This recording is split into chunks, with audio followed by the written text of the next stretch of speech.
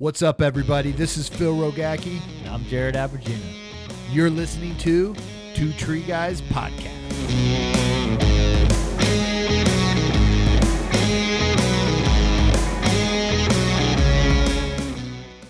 What's up, everybody? Phil Rogacki here, and the man, my friend, my fishing partner, or the guy who nets all my fish, Jared Abergina. Welcome. You guys are another episode of Gear Talk. In this episode, if this is the first time you guys have listened to this episode, this is where we bring up different products, different gear. We talk about safety. We talk about innovation.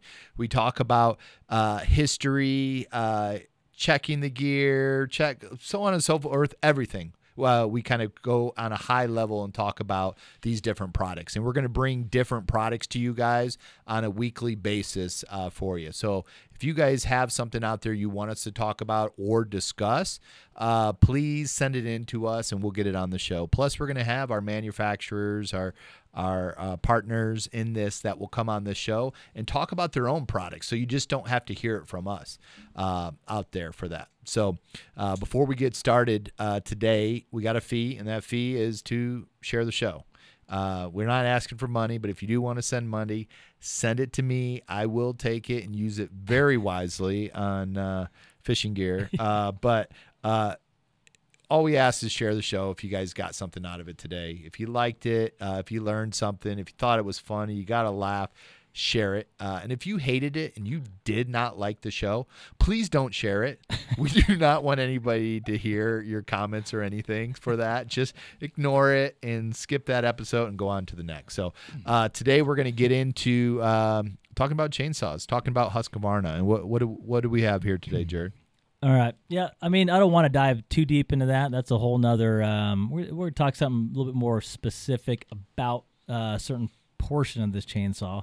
Okay. Because we can dive. These are supposed to stay within like 15, 20 minutes. And I don't want to dive too deep, but you know, a big talk is chainsaw dogs, felling dogs. And I hear this a lot from all over the map, and please join in, ask questions, or, you know, I know this could be controversial already just talking about Husqvarna and still, you know, I run both saws. I love them both.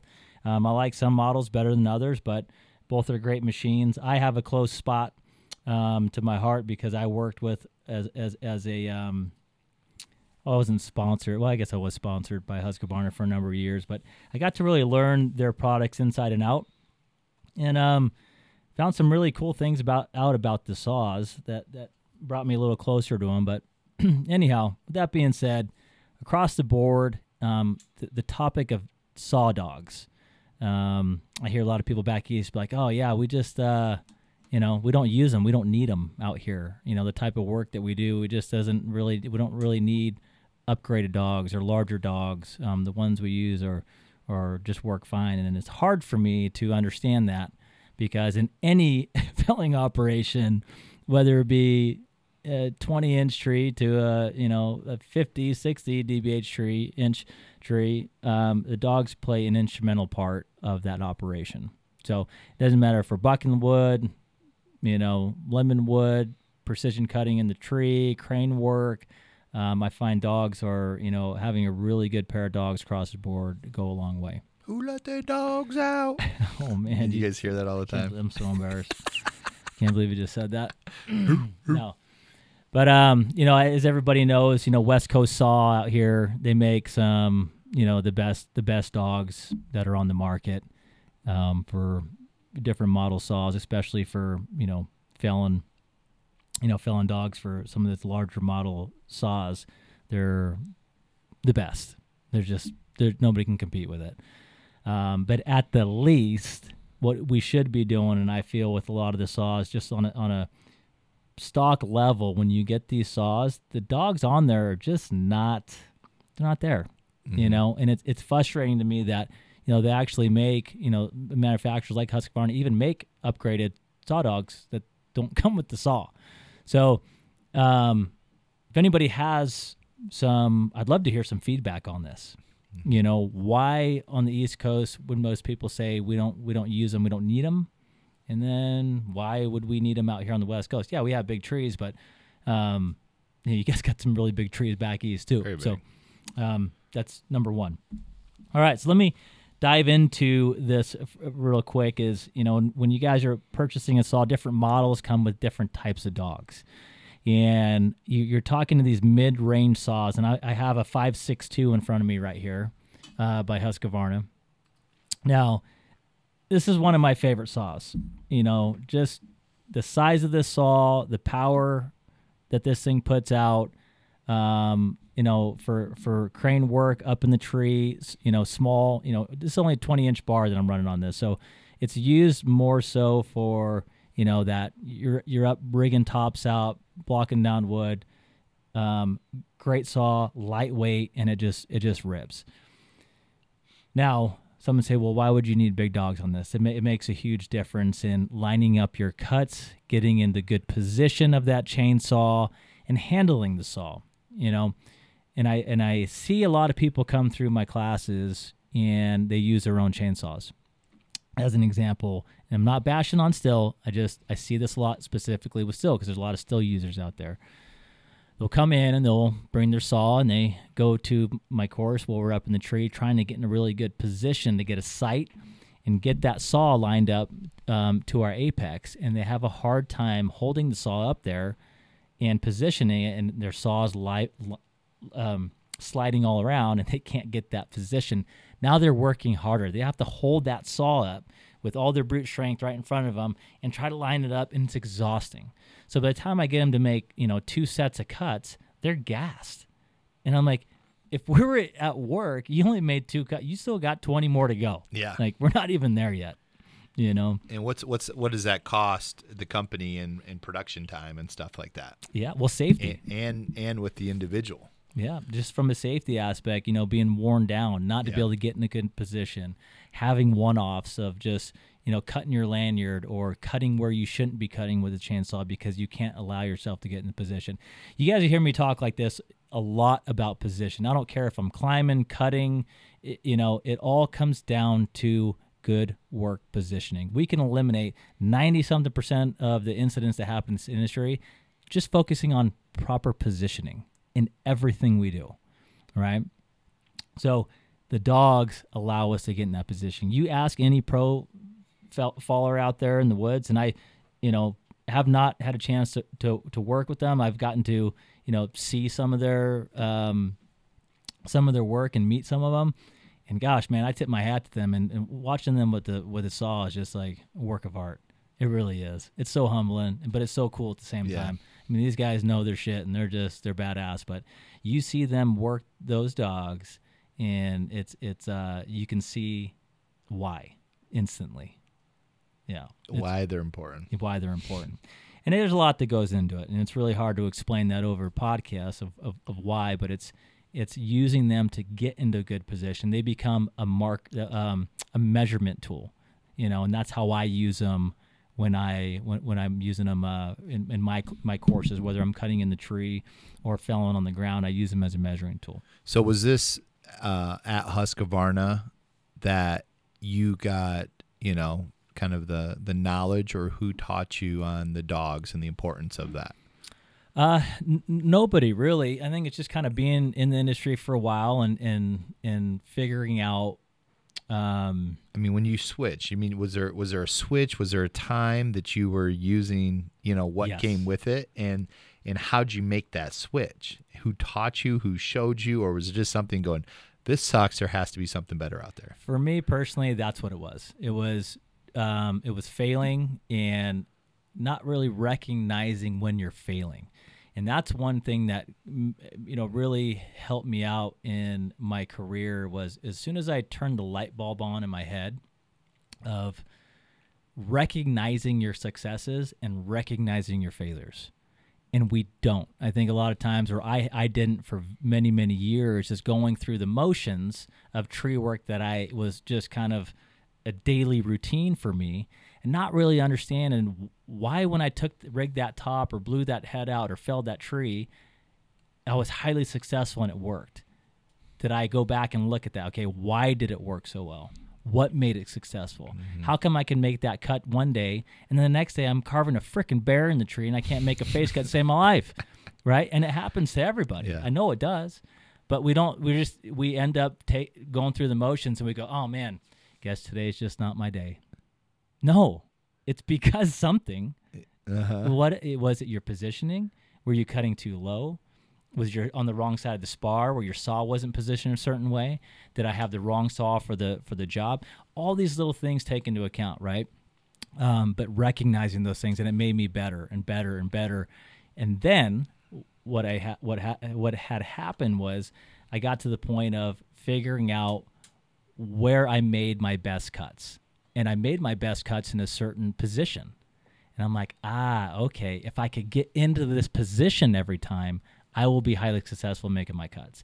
Then I started looking more about my position with my saw. Okay, I make cuts better on this side because of this reason, because I have a sight. I can see my face cut. I can see matching my apex. I became more successful of hitting my apex on that side. But making a back cut on that side, I'm like, I'm not so good making my back cut over here. I have to go to the other side of that spar. So that's where I came up with, the way I teach my cuts is to get these guys at the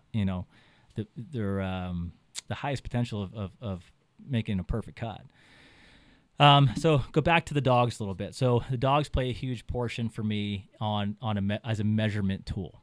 So when I say as a measurement tool, and you guys may not be able to see this very well, but just describe real it really quick well. here. So if you can see the lowest portion of the dog here, from the lowest portion of that, this dog's shitty, so your point's up high. So I'm gonna say the very bottom to your cutter, what that distance is. Okay, so with that there, it's under 2 inches. All right, it's about like 1 5/8 inches. So if we were to beef that guy up and put a good dog on, right, it's going to increase that distance. But I know on the distance of my saw, on my other saw, is it's roughly 2 inches. Okay, so we just call it 2 inches. Why that matters? Now that sets me up for my hinge. All right, so if the tip of my dog is even with the apex, then I know my hinge is 2 inches. All right. Obviously, there's a little bit more to that to find out the other side, but you start to use your chainsaw as a gunning sight.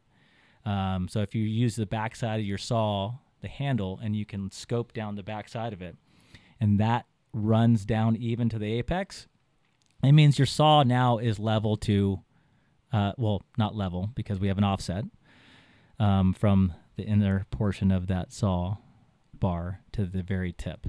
So what I'm saying by that is you have where your dogs are from the ground to the cutter. Let's go. There you go. Right there. That's good. So from the ground to the cutter, let's say that's 2 inches. Now we move out here and we measure this. Obviously, it's higher out here. So we're going to call that roughly a 1 inch offset. All right. So now I know if my saw is in the wood and it's in that cut, and if I look down the handle of the bottom of the chainsaw and it lines up even down to the apex and level, that'll tell me on this side of the cut, I'm 2 inches, and on that side, I'm 2 inch hinge. All right. So it's more so just recognizing this and getting this routine and this practice to be able to put down good cuts all the time.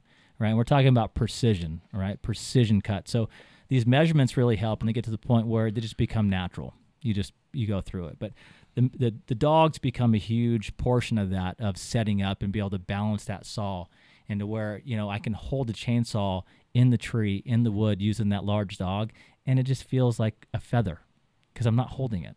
Yeah. The wood's holding it. Nice. And you see guys struggle out there all the time. Oh, man.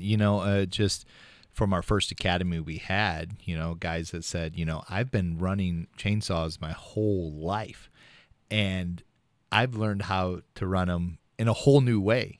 And if I would have known that, I wouldn't be as sore as I am today, on that. That's a quote a gentleman made. And he was just, I guarantee since that that training, for 4 years, he changed everything for that. And he's not as sore, not as beat up, shoulders not beat up, so on and so forth.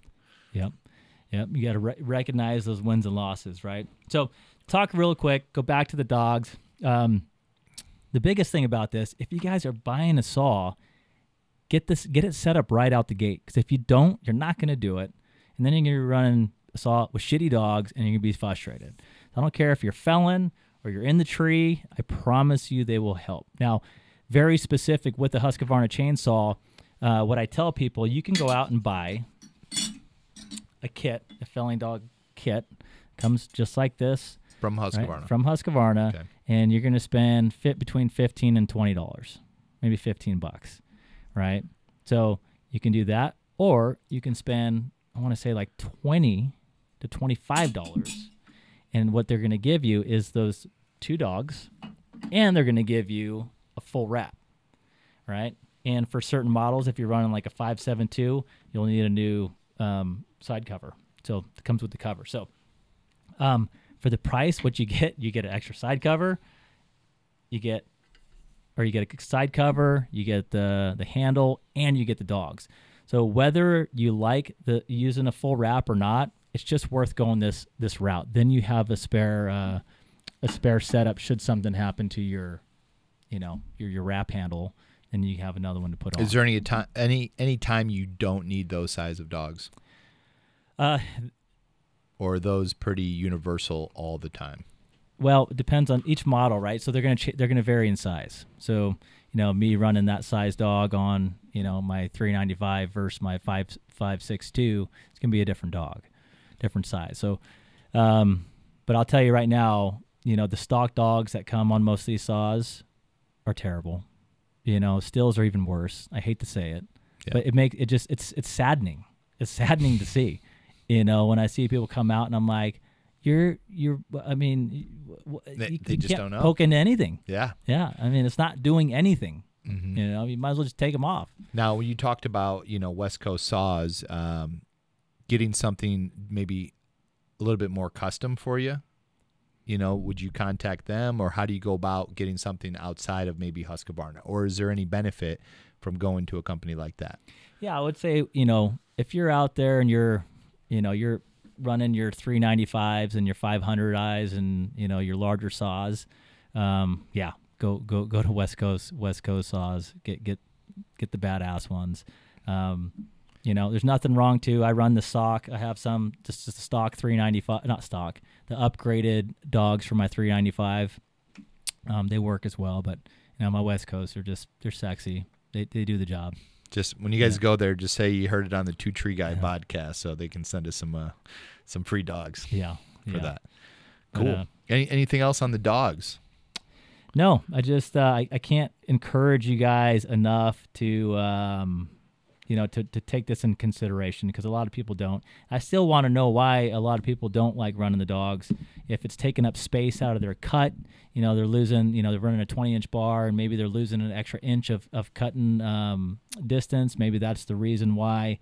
I know there's a reason. For me, using a full wrap handle for certain applications, I'm not a big fan of. Some I am. I'm on the ground, I'm running a 395, and I'm, felling a 50 dBH tree.